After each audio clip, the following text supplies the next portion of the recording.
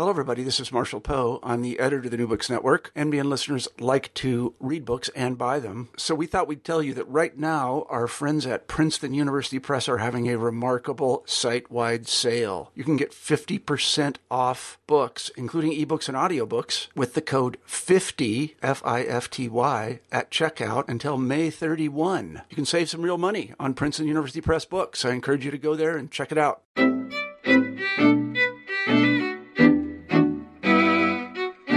Welcome to New Books in Jewish Studies. This is your host, Bernice Heilbrunn. Today we have the pleasure of speaking with Dr. David Stern at Harvard University. Dr. Stern is the Harry Starr Professor of Classical and Modern Jewish and Hebrew Literature, as well as Professor of Comparative Literature, with joint appointments in the Department of Near Eastern Languages and Civilizations and the Department of Comparative Literature. One of his areas of specialization is the history of the Jewish book as a material object, and in connection with his work in this area, he came across a manuscript that had been not looked at for hundreds of years. Ultimately, it became the subject of the book just recently published by Penn State University Press called The Monk's Haggadah, a 15th century illuminated codex from the monastery of Tegernsee, with a prologue by Friar Erhard von Pappenheim. In addition to the Monk's Haggadah, we'll hear Dr. Stern speak about another publication of his, the Washington Haggadah. That book was published by Harvard University Press in 2011. Now, on to our visit with Dr. Stern. You'll hear at the outset a few beeps of the phone as it rings, and then we'll be in conversation with Dr. Stern. Hi, Dr. Stern. How are you today? Okay, how are you? Fine, thank you. So let me begin this interview by asking you if you could please tell our listeners a little bit about yourself and how you found this Haggadah. Fine. Well, my name is David Stern, and I'm now a professor at Harvard University. I'm the Starr Professor of Classical and Modern Hebrew and Jewish Literature in the Departments of Near Eastern Language and Civilization and the Department of Comparative Literature. And I found the two Haggadot have different stories. The older story, the longer story, and the older story is the Monk's Haggadah.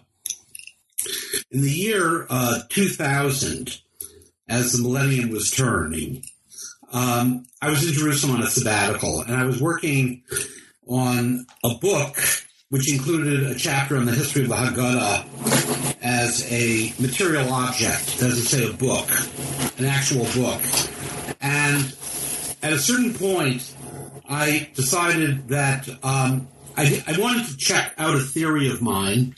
And in Jerusalem, if in the basement of the National Library, what's now the National Library of Israel, there is an institute for microfilmed Hebrew manuscripts in which roughly, 90% of the world's Hebrew manuscripts, wherever they are, Germany, France, England, New York, Bombay, Shanghai even, 90% of the world's Hebrew manuscripts are on microfilm there, and a scholar sitting at one of their desks before an antiquated microfilm reader can actually compare manuscripts without having to travel to all these different places. And given the fact that I was in Jerusalem and I had this theory, I decided to check it out by simply looking at all the Haggadot that they had on microfilm. I don't remember how many there were, about 100. These are just manuscripts, handwritten books. And so I started going through them on microfilm. And what I needed to look for was something very small. It took me roughly 10 seconds to see if it was there in the manuscript, but I had to run through the entire manuscript to find this one thing. And I would run through the manuscripts at 60 miles an hour. And I'm running through one microfilm of these German manuscripts, and all of a sudden, these pages with Latin on them flash in front of me. And initially I just see pages in Latin, which was unusual in the middle of a Hebrew manuscript. Mm-hmm. And then the pages of the beautiful illustrated Haggadah flashed by with Latin inscriptions on the top of the page or on the margins. So I put my foot on the brakes. I backed up, made sure I wasn't hallucinating, and I wasn't. There was Latin, both in the prologue, both these full pages of Latin and then these inscriptions. And I thought, this is really interesting. What could this be? So what one would do, this was all before computers, you understand, before, everything had been digitalized. We were still in the dark ages then. And I ordered a printout of the microfilm. And, of the Haggadah and the Latin pages.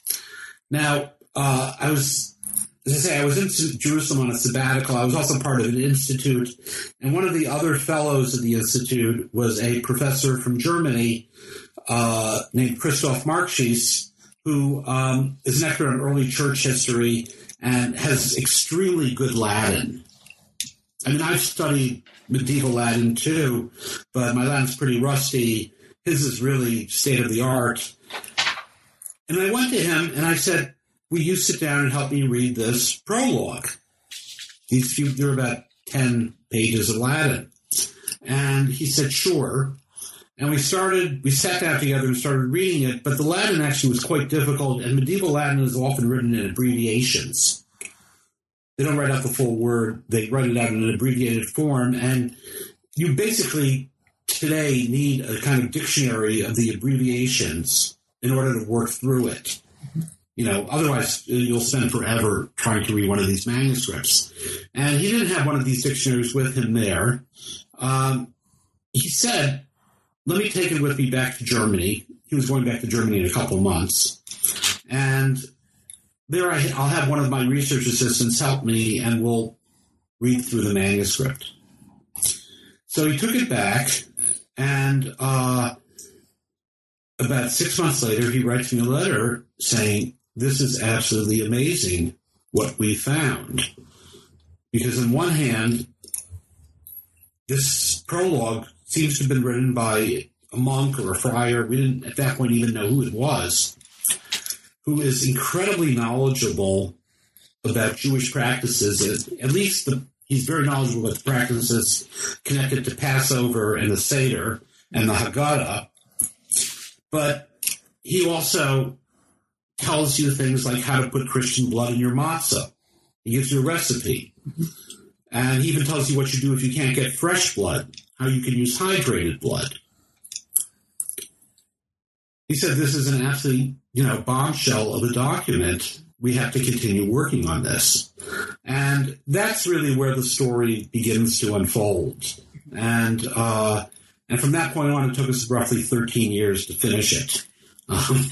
So that's how I found that. The Washington Haggadah, several years later, Harvard University Press decided to put out a facsimile of the Washington Haggadah, which is called the Washington Haggadah, not because it had anything to do with George Washington. He did not use it as a Seder. He did not write it. He never owned it. It's in Washington, D.C., in the Library of Congress. And Hebrew manuscripts are often called after the names of the cities in which the libraries in which they're today owned are found. Harvard University Press had been in discussions with the Library of Congress about putting out books about some of their great books. And the Librarian of Congress, James Billington, is a great fan of the Hebrew book, the Jewish book. Partly because he thinks, because Jewish books were written wherever Jews have lived, and because Jews have lived everywhere in the world, he really views the Jewish book as a kind of universal book. Mm-hmm. And he thinks it's incredibly important for understanding the book in general, and he's correct. So he's extremely proud of his Hebrew books in the Library of Congress, and from what I've been told, his favorite book is this Haggadah, which is definitely the greatest Haggadah in America. It's a 15th century South German Haggadah, which is the Washington Haggadah. The Monk's Haggadah is also a South German, late 15th century illustrated Haggadah. They're very, in many ways, the two Haggadot are very, very similar. And that's James Billington's favorite Hebrew book in the Library of Congress, and it's a very beautiful Haggadah, and Harvard University Press decided to put it out as a facsimile, and they asked me if I would write one of the two introductions. They also asked a colleague who's an art historian in Israel, Katrine Cogman-Appel, to write an essay on the illustrations, and we both agreed to do it, and they put out, and it's a truly wonderful book. It's beautifully produced. Both books are beautifully produced. Mm-hmm. And both of them really have quite fascinating stories behind them. I mean, the Washington Haggadah, how it got to the Library of Congress, is also a story. But the Monk's Haggadah is definitely a more complicated and truly exceptional story. Mm-hmm. Well, before we leave the Washington Haggadah, how did it get to Washington? And I understand also it was on exhibit at the Metropolitan Museum of Art in New York in 2011. Right. When we when Harvard put out the facsimile edition, we convinced the Metropolitan Museum. Well, we convinced the Library of Congress to lend it to the Metropolitan Museum to put it on display, and we did a public program there, and it was wonderful. Loads of people saw it, and the Metropolitan did a beautiful little display because the scribe illustrator of the Washington Haggadah, a man named Joel Ben Simeon, who is one of the great scribe illustrators of, Jewish scribe illustrators of the Middle Ages, mm-hmm. the late Middle Ages especially. He was a great realist, and his pictures, he really, in the Haggadah, he really depicted the world in which he lived. And not only the people of the world in which he lived, and the Haggadah is full of pictures of Jews doing all the rituals and various acts like cooking dinner for the Seder, as they were done in the late 15th century in South Germany in Joel's day. But he also pictured all the objects that would have been found in a Jew's house. So they're very, very realistic, and they're small drawings, but they're very, very wonderful, small, realistic drawings. And the Met happens to own a lot of those objects. Oh. Pottery or, plates or silver utensils, food utensils, spoons, ladles, and so on, as they're pictured in the Haggadah. So they did a little exhibit around the Haggadah of the real world of objects from the real world in which the Haggadah lived mm-hmm. and was produced. And it was a great little exhibit. The Washington Haggadah came to America because of a very, very interesting coincidence. The Library of Congress began, during the period of the Revolutionary War, at the time when America first became a nation, and originally composed really of Thomas Jefferson's private library, which included a few Hebrew books. But there was a fire, and it was a library for Congress. That's why it's called the Library of Congress. It was actually for Congress. There was a fire, and then in the beginning, the first quarter or half of the 19th century, they began to rebuild the library. But it wasn't really until the beginning of the 20th century that the Librarian of Congress, who at the time was a very important, serious, nationally, if not internationally known librarian, a real professional and a man with a vision, was appointed the Librarian of Congress, and he really decided that he would turn it into America's equivalent of the British Library or the Bibliothèque Nationale in France, a real true national library that would include great manuscripts from all over the world. It would be a real repository of world culture for America, as well as for scholars and also for lay people, for all Americans. And he began to buy books from book dealers representing every country. Now, there was a book dealer in America who had come also around the turn of the century named Ephraim Deinart, who was an Eastern European Jew who had gotten into the book business in Europe. He was the assistant to one of the great book dealers of the late 19th century, who was an extraordinary businessman, a forger, a wheedler of books out of poor people. He was a real operator. And Deinhardt learned his trade from this other book dealer. Maybe even learned it too well, but he too became a great book dealer and was very adept at getting books for cheap prices out of innocent people and then selling them at great profits. But he amassed great collections, and then he emigrated to America, and he was a real character. He was also a printer. He was an early Zionist. He wrote a lot of polemical books. He had a lot of hatreds. He hated Hasidic Judaism, for example, and wrote a lot of books against Hasidic Judaism. If there was somebody he disliked, he would write a book against them. And he had his own printing press, and he wrote actually the first bibliography of Hebrew books printed in America, too. But he had a dream, which was really to create a library like the British Library or the Bibliothèque Nationale for Hebrew books, for Jewish books in America as well. He wanted to do this. And in a strange way, this very patrician, waspy Librarian of Congress crossed paths with this slightly unclean, unshaven Eastern European Jewish book dealer. And Deinhardt, through the agency of some wealthy Jews, I believe it was Cyrus Adler of Philadelphia, Deinhardt sold his collections to the Library of Congress. He actually sold 3 separate collections to the Library of Congress, and that laid the basis for the Library of Congress's truly great Judaica collection today. I mean, it's one of the world's great collections in the world today. And the Washington Haggadah was one of those books.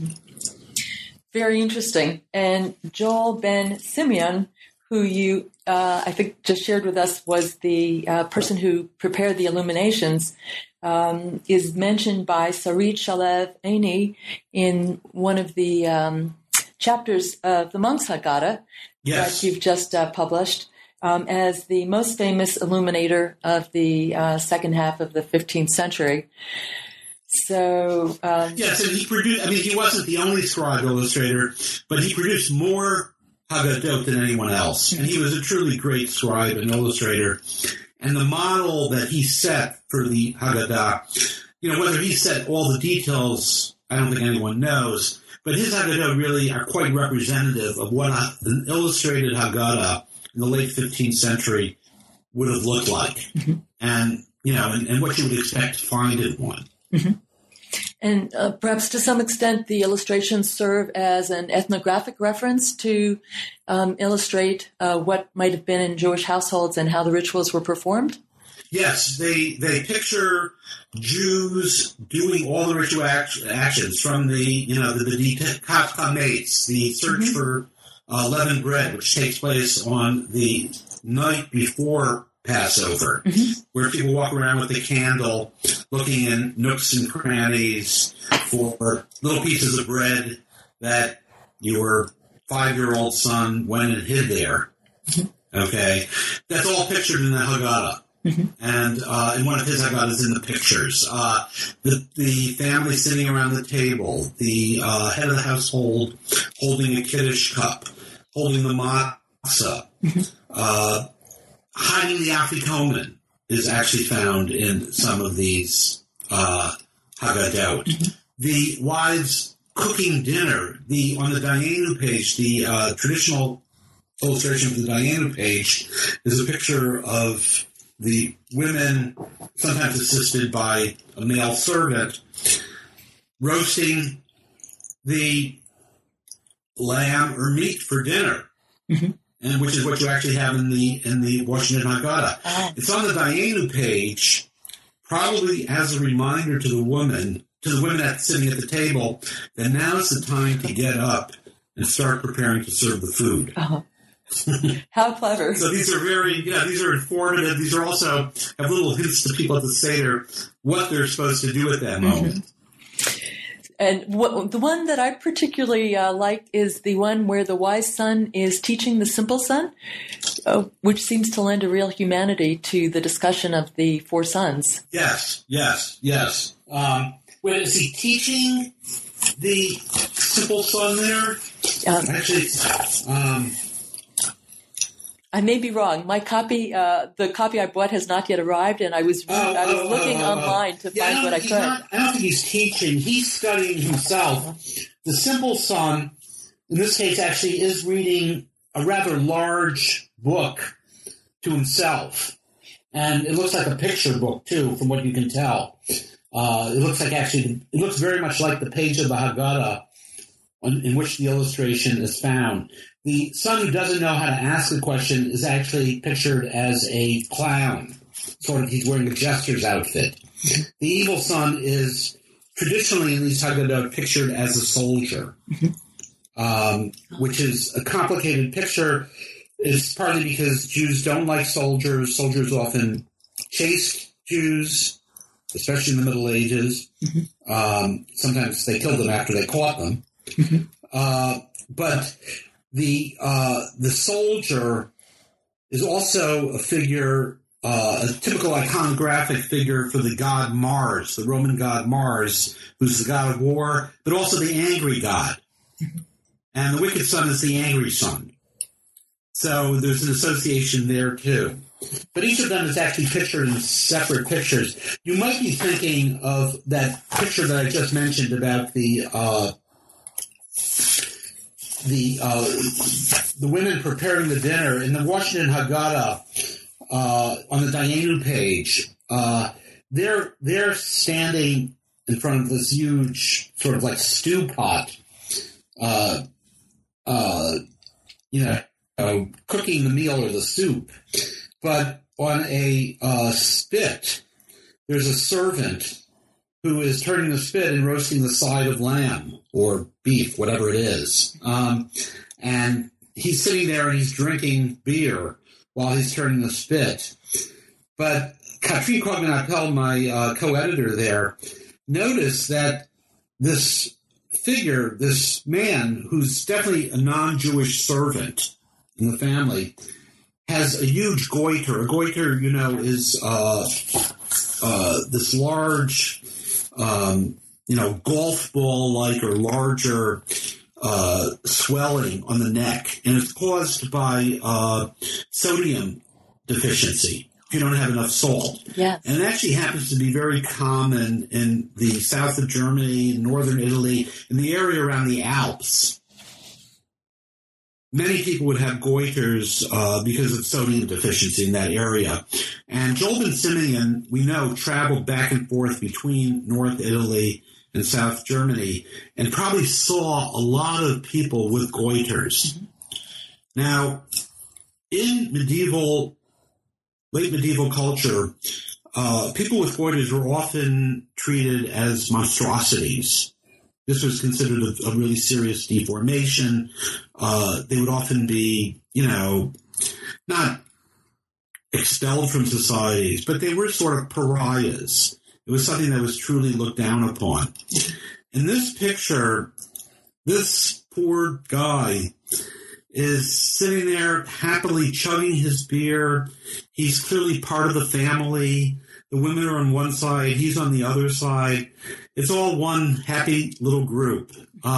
It welcomes him into it, even though he's a Gentile, even though he has a goiter. And the Haggadah, that picture to me actually epitomizes sort of this kind of democratic spirit in this Haggadah that makes it a very, very fitting Haggadah to be in the Library of Congress. Mm-hmm. It's, this is all a kind of accident of its history, but it's almost as if it were fated to end up in America, because it really does have this kind of open-hearted generosity toward everyone that we like to think is part of our American culture. So, a beautiful placing of a apparently quite beautiful Haggadah and a lovely facsimile edition. I wonder if we can transition now to the Monk's Haggadah, which sure. Has quite a different quite a different telling in many ways.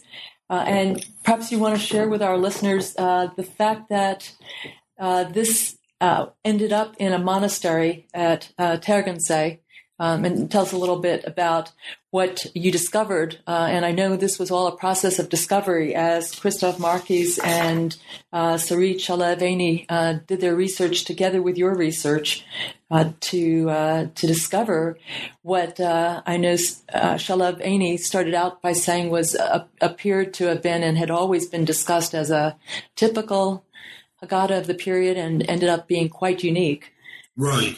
Yeah, it was an incredible research trip, a journey that the three of us took. And as I say, it took us basically around 15 years almost from the time that it began, which I described earlier, how I accidentally discovered it, and until the facsimile actually came out. Well, the story, and it was an incredible journey, let me say, because this Haggadah, it kept on surprising us.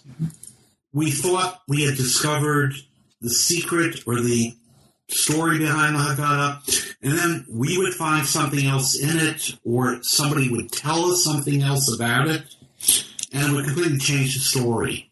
So it was really, the book kept on surprising us. It was a wonderful, journey of discovery, and we still haven't reached the final end of it. I mean, there are some very serious unanswered questions, but I think we got to the point where we can actually say, these are the choices you can make about how the Haggadah came to be. What we do know for certain is this is what we think. Actually, this is not what we know for certain, but this is what we think was the history of the Haggadah.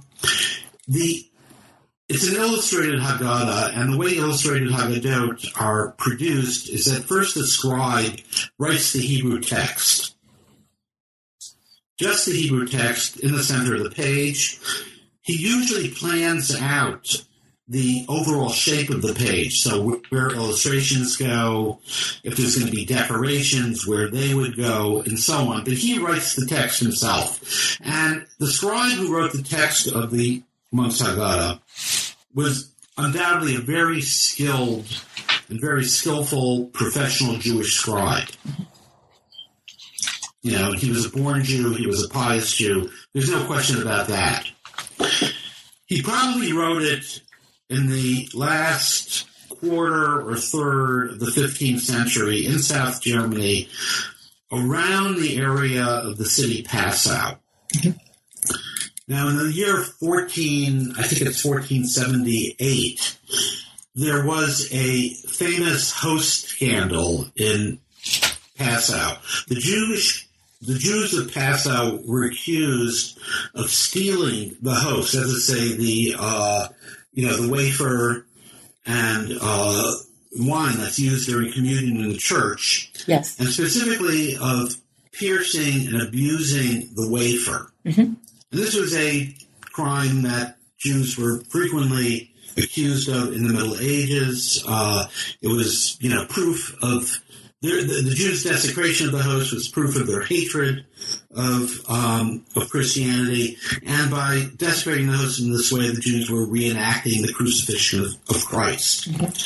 And along with the blood libel accusation, where Jews were accused of killing a Christian child in order to use his blood in Jewish rituals and primarily in making a matzah for the Seder. Mm-hmm. These are the two great accusations against Jews. Mm-hmm. In the year, I think it was 1478, there was a host scandal in Passau. The Jews of the city were either forced to convert to Christianity or expelled. Mm-hmm. A number of Jews converted to Christianity, but many left, and we believe this Haggadah in an unfinished state was left behind. Mm-hmm. In one way or another, it came into the hands of a Christian pastor. He actually worked in the cathedral of Passau, named Paulus Wann, mm-hmm. or Wann, W-A-N-N. Mm-hmm. And Wann was a very interesting guy. He had a lot of connections. He was a theologian. He was also a book dealer. He was interested in the book business and had a lot of connections with monasteries, including Tegernsee.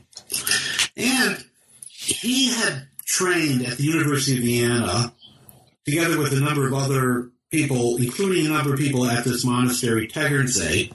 And there was a theological circle at the University of Vienna that was very interested in the Eucharist, the communion, as the basis of Christianity and of the, sort of that's the key of Christianity.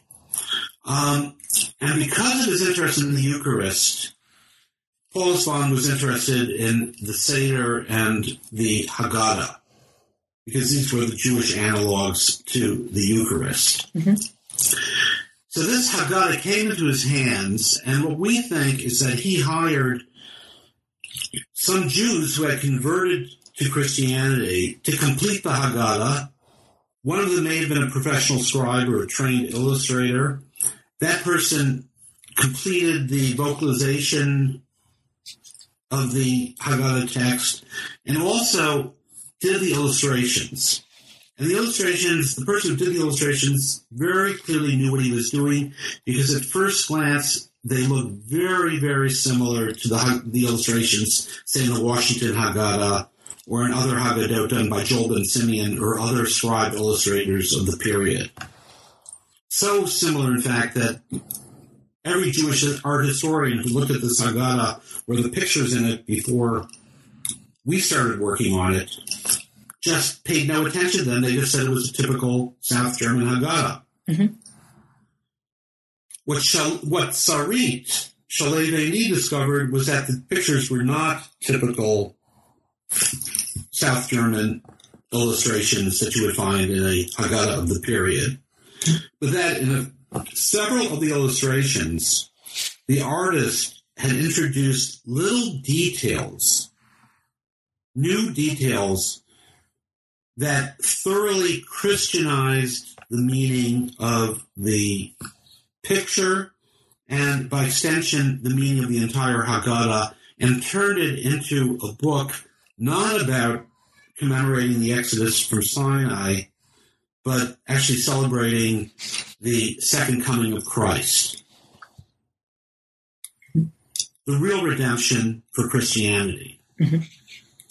And her discovery of these illustrations really was one of the real bombshells of our journey of discovery. It must have entirely changed your anticipation of what this was all about.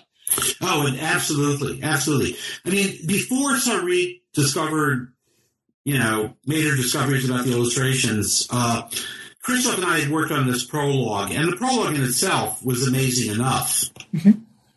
But, because it's actually our earliest ethnography of Jewish practice, and it really gives you this bird's eye view of what a Christian in the late 15th century knew and thought about and interpreted the meaning of the Seder, of the Jews. It's quite amazing. And also from what you indicate in your text, it gives a fairly accurate, in most instances, error-free account of what the Jews did, except, of course, exactly. for the blood libel. Yeah, he had extraordinarily accurate knowledge and extensive knowledge. He knew things about Jewish practice in Ashkenaz, which is the traditional name for that area of Jewish culture in Germany, northern France, Western Europe, in the Middle Ages. He knew things about Ashkenazi practice in the 15th century that I did not know about, and that most of my colleagues did not know about. We actually had to research them. That is so exciting. Yeah, no, it was quite amazing what he knew, and we think that he learned about this. He didn't speak to Jews.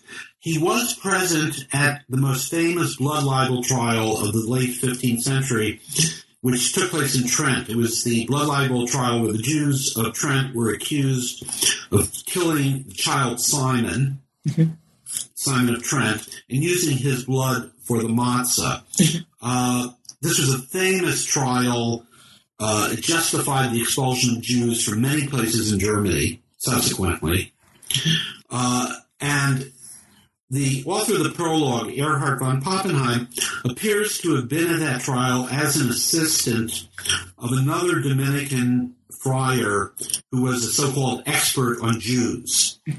And he listened to the confessions of the Jews. Now, when I say confessions, I use the term with a grain of salt. The Jews were brought to trial. They were accused of murdering Simon.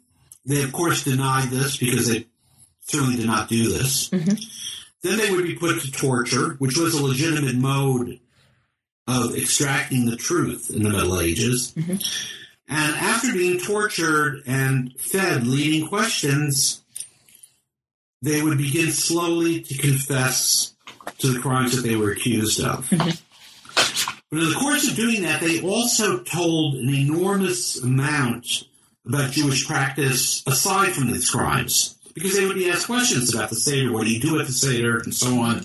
What is this practice? What is that practice? We've heard this. Is this true or not? And they would speak about all of this. And it was apparently from these, this testimony that Erhard learned an enormous amount about Jewish practice at the Seder, not only about the ritual murder of Simon, or the child, but about Jewish practice in general. And most of that knowledge was accurate. One that I might ask you to share with our listeners is Tekofa, or in Hebrew, Tekofa. The Tekofa was a belief which was extraordinarily widespread in medieval Judaism, not only in Ashkenaz, also in Sfarad, in Spain. And actually we have sources that go back to the 10th century in Babylonia. It was a belief that at the turn of the seasons, at the solstice and the, what's the other one? I'm forgetting. When the seasons turn, spring, winter, and so on, which are times of crisis, as it were, in a kind of cosmic sense. This is when the guard in heaven is changing, as it were. And at the moment that it's changing, nobody's really in charge. At these moments, it was believed that either drops of blood or poison water fell from heaven. And if they fell into an open vat of water, they would poison the water. And if you drank the water, you would incur hydropsis, a swelling up of the body, and you would, eventually explode. You could sort of reverse the poisoning of the water by immediately thrusting an iron bar into the water. For some reason, this would somehow neutralize the poison. And this was an extraordinarily widespread belief. But only among Jews. Yeah, among Jews, not among anyone else, as far as we know. I mean, there are some little details, like the use of the iron bar actually is something that's known from non-Jewish practice, too. Folk beliefs. But the word Tekofa was called the Tekofa in Ashkenazi pronunciation. It's really the Hebrew tikufa, which means the tikufot are the seasons, and specifically these points where the seasons turn, like the solstice and so on. But it was a Jewish practice. It was known. The Jews must have talked about it at their trial. Erhard learned about it. He considers it a completely ridiculous, nonsensical belief, and he wonders why or how the Jews who are so smart could ever believe in it. But in fact, it's a very widespread belief, and it persisted until, 18th, 19th century even. We have Jewish almanacs, with calendars in them, which actually still list them in the 19th century. Oh, that's today, though, it's been totally lost, forgotten. Yes, Nobody I had never heard of that, and so I was particularly interested that Erhard records it, because I think when scholars went, and he was certainly a scholar, record those details of Jewish practice going back centuries ago, students are fascinated to hear about these practices, and to some extent, sometimes the spirituality, as well as the sense of magic that they reflected.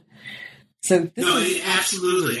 No, and in general, the most striking thing is that Earhart really does report very, fairly, almost journalistically, without bias, Jewish behavior. He doesn't try to demonize the Jews. He doesn't turn them into monsters. Yes. He doesn't like them. They hate Christians. Their beliefs are pernicious. And all of that, he reflects traditional Christian views of Jews. But when he actually talks about their practices, he's quite objective. He doesn't accuse them of being magicians, for example, which is very clear, or being demonic. He really does treat them as people. Again, like an ethnographer, a very scientific, matter-of-fact recording of what he understands about them. Yes, and it's a very detailed, and, his Hebrew was exceptionally good, especially for the late 15th century. At his time, I don't think there were many people in Europe who knew Hebrew as well as he did. That was intriguing to read, that in fact he was self-taught because there weren't very many Jews around. Yeah. And so he learned it from the Bible. And that perhaps also explained the very rare errors he made, which, as I understand it, and please correct me, from your essays, the error he made was to misinterpret a rabbinic statement because he was looking at it from a biblical perspective. He didn't understand the rabbinic idiom, and he translated in a very literal fashion based on his knowledge of biblical Hebrew.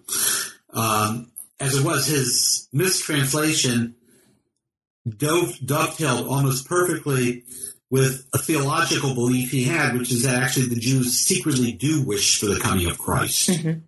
Or a dying Messiah, and he was able to read that into the Haggadah thanks to his theological belief and his lack of knowledge of rabbinic Hebrew. And the reason he was doing this in the first place, well, there was the request from the abbot at the monastery for a preface, or a prologue, which I understand ended up taking 2 years, and thus he perhaps turned it into the very detailed report. Yeah, a longer book than he was initially asked for. What happened was that, to complete the story of the Haggadah, after the Haggadah fell into the hands of Paulus Vaughan, this pastor in Passau, great, who then, we think, had it completed, possibly by a Jewish scribe who had converted to Christianity, clearly someone who knew what he was doing. Then Paulus Vaughan died, and he left a bunch of his books to this monastery of Tegernsee, whose abbot and librarian had actually studied with him in Vienna in the same circle of theologians who were very interested in the Eucharist. So he left this book with a few other books to Tegernsee. Tegernsee is a monastery outside of Munich, not far from Munich, which in the 15th century had a great library, one of the greatest libraries in Europe. They say it was better than the Vatican's during that period. He left it to Tegernsee, presumably as a book for monks to study. Unfortunately, when it got to the monastery, it seems that it was too subtle for the monks to understand, or they didn't know Hebrew well enough. And the abbot and the librarian decided to send it to this monk named Erhard von Pappenheim, this friar, not a monk, he was a friar, a Dominican friar named Erhard von Pappenheim, and they asked him, who they knew that Erhard knew Hebrew and knew quite a bit about Judaism because they must have known that he had been at the Trent trial. They asked him if he would kind of write an introduction and explain what this book was. And that's how this prologue, which took him 2 years to write, which is much longer and extensive probably than what they initially thought, asked for. That's what this prologue does. It explains the Haggadah and the Seder to the monks in the monastery. And he wrote it, and a copy of it was made. It was all bound together with the Haggadah. And It was studied a little bit by the monks, not a lot, but it basically, sat on the shelf for 300-400 years. Mm-hmm. And until you discovered it. Until we discovered it. I mean, it was the monasteries in Germany were nationalized during the time of Napoleon. The library was dissolved. It was all taken to the Bavarian State Library in Munich, and that's where it actually is today. So the book did travel a little bit during that period, but nobody really studied it. Mm-hmm. And we have no reason to think there were changes that were made during that time. No, they definitely were no changes made. Uh-huh. Erhard was part of the Vienna school as well, and that was part of his connection? Well, yeah, he seemed to have had connections with the Vienna school. It's not clear that we don't know that he knew Paulus Vaughan. He certainly knew the people in the Tegernsee Monastery, but he had some connections. We don't know if he actually studied with them or not, but he, too, is very interested in the Eucharist. And, I mean, what's interesting about Erhard is that, I mean, Erhard is known as, we call him a Christian Hebraist. Christian Hebraists were Christians who, especially in the late Middle Ages and the early modern period, they were learned Christians who believed that the secrets of Christianity could be found in the books of the Jews, and particularly in the Bible and in books of Kabbalah, Jewish mysticism. Those are the two areas which they were tending to be most interested in. These Christians were, as I say, often very learned. They knew Hebrew. They were able to read the books. They came up with their interpretations which showed that there were Christian meanings. All of this in the belief that if they could show to Jews that their literature, the Jews' literature, contained the secrets of Christianity, they would be able to convince the Jews to convert. Oh, so it wasn't objective scholarship for scholarship's sake. Right. It was a real dialogue agenda, and they all believed, very profoundly that Judaism was a false religion, that the Jews, were wrong in rejecting Christ and had pernicious beliefs, and that they even believed that some Jews knew that these secrets were hidden in these books and actually had hid them in the books because they didn't want other Jews to see them and therefore recognize Christ. Or the truth of Christianity. But now most Christian Hebraists, though, as I said, were interested in the Bible or in Kabbalah, Jewish mysticism. These are the sort of texts in which they believed they would find the mysteries of Christianity hidden. Erhard seems almost exclusively interested only in the Haggadah. Oh. And especially in Jewish practice. So this makes him a very unusual Christian Hebraist. And actually he doesn't even seem to be so interested in studying the Haggadah in order to convert the Jews, so much as to be able to show Christians how the secrets of Christianity are actually found in the Jews' Seder, and how the Eucharist and the Seder are in fact closely related. His approach is actually quite modern. It's something that one doesn't find among many other Christians of his period. It was enlightening to read in your essays that it was not all at negative on his part, but that he saw the Jewish background to the life and the preaching of Jesus. Sometimes in a very positive way. Yeah, surprisingly positive. As I say, he doesn't love Jews. Don't misunderstand me. But he just doesn't demonize them. And he's very capable of acknowledging that there may be a certain types of truth to be found in Judaism, or at least that knowing about Jewish practice can actually be truly valuable for understanding Christianity and its early development. Very interesting. I was also intrigued. You go through quite a number of Jewish rituals that are part of the Seder and identified in the Haggadah. It was intriguing to see how Erhard would fully understand the search for leaven and have that accurate, even though that's done beforehand and it's not anything he would have participated in. I don't think he ever participated or saw the search for chametz, for leavened bread. No, the Jews confessed about it, but they confessed about it apparently in great detail, and he heard it all and took very good notes and records that in his prologue. Mm-hmm. And one other tradition that he recorded in an interesting manner was the ritual of opening the door before the recitation of "Pour Out Your Wrath," right? Which he records, I guess, as a Christological. He sees it as the moment that Christ will appear, but he says the Jews expect the Messiah to come at that point. Mm-hmm.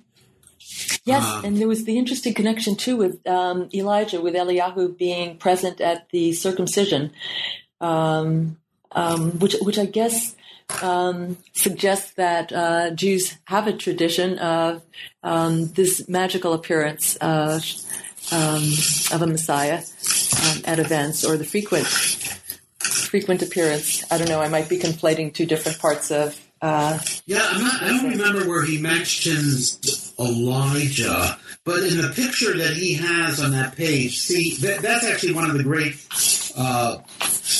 little changes that the illustrator introduced into the Haggadah.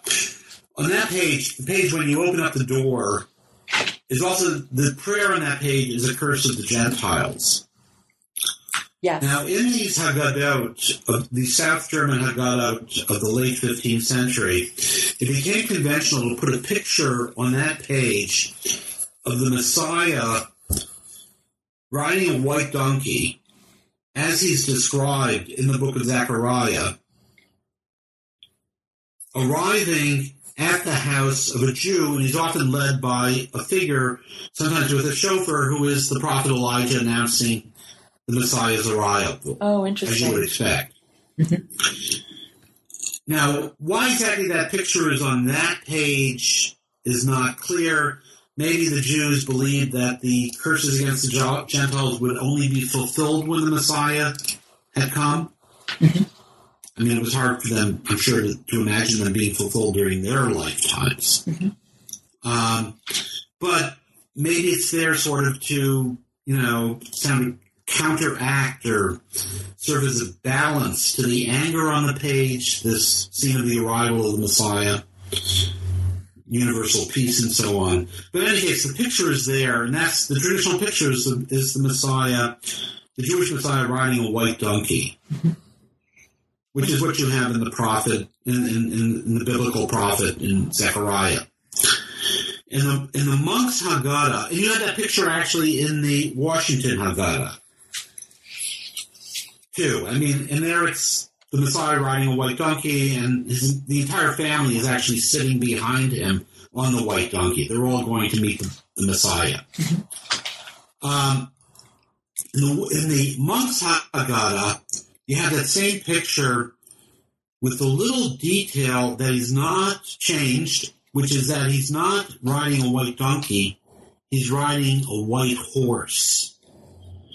Usually in the pictures, the donkey is depressed. Its head is laid low. In this picture, the white horse is galloping. It's exultant. There's only one place in the entire Bible where the Messiah or a Messiah-like figure arrives riding a white horse and not a white donkey. And that's in the book of Revelations, and that's describing Christ's second coming. Interesting. So it's the second coming of the Messiah. So by changing the donkey for the white horse, a small detail, the illustrator changed the picture from being about the arrival of the Jewish Messiah to being a picture about the second coming of Christ. Interesting. So this is where some of the mysteries opened up as Sarit looked at the illustrations and found the changes from the traditional ones. Exactly. Right. Let me ask you a quick question about the text before we wrap up, because I see I've taken a lot of your time. Did you notice differences in the text? I was curious. I didn't see the traditional next year in Jerusalem that's traditional today. Was that in the text? Yeah, no, that's not in the text, and Chad Gadya is not in the text. The text of both Haggadot, the Washington and the Monks Haggadah, ends with Adir Hu. That song. Yes. He is exalted. May he build the temple speedily in the future. Mm-hmm. And so on. The Chad Gadya does not actually, which is a folk song, which is a popular folk song. It's called a chain song. That's sort of that's what its genre is. Yes. It originally had nothing to do with Passover or the Seder. It was a popular folk song. That does not actually appear in the Haggadah until the printed Haggadah, and actually not until the 17th century. The early 17th century in one of the Italian Haggadot. I don't remember actually offhand exactly which one. I think the Venice or the Mantua Haggadah. And it was probably sung at some people's houses before that, but it doesn't appear in the Haggadah until about 200 years after either the Monks Haggadah or the Washington Haggadah. 150 to 200 years after that. Aside from that, there's some small differences between the texts, but not many differences. More or less, these are the same texts of the Haggadah, and you could use either one of these Haggadot at your Seder if they weren't such beautiful facsimiles, and you don't mind spilling wine on them, you can use them. That's always a good sign, though, that they have been used. So nothing wrong with doing that. They've been used. Right. How can we tell that the Adir Hu was sung?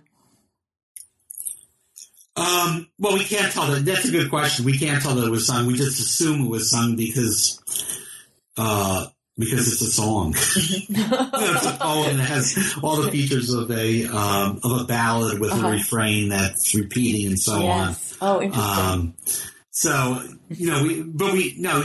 You're right. We don't know. They could have just chanted. They could have, just recited it, not even chanted it. Mm-hmm. It would have been pretty boring. Right. I think the assumption is that by that time people are so tired they either want to sing or go to sleep. There you have it. Yes. Okay. Let me ask you our traditional question to wrap up with New Books in Jewish Studies. What are you working on now?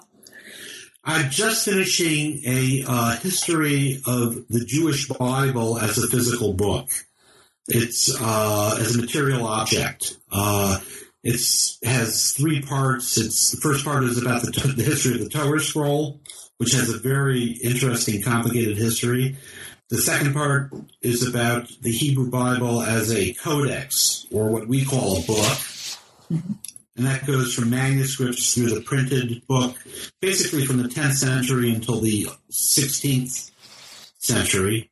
And then the last part is about the Jewish Bible since the 16th century down till today, which is mainly a story about the Jewish Bible in translation.